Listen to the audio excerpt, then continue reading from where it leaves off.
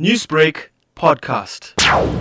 Good morning to all the anglers. With all the chaos and potash action over the last week, less focus has been on fishing. Blue Lagoon has produced shad on bait and spoon, with blacktail, silver bream, carnitine and juvenile granta close to the rocks. Garrick has fed on live bait, grey sharks and the odd dray on larger throw bait. The Durban beaches has produced stumpy on sardine belly and sea lice, with reports of brown skate on sardine belly and choka.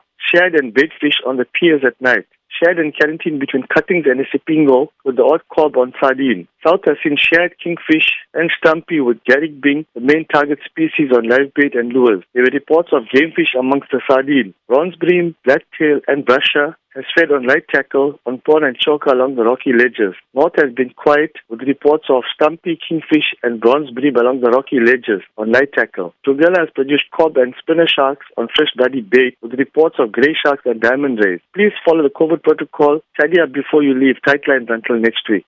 Newsbreak, Lotus FM, powered by SABC News.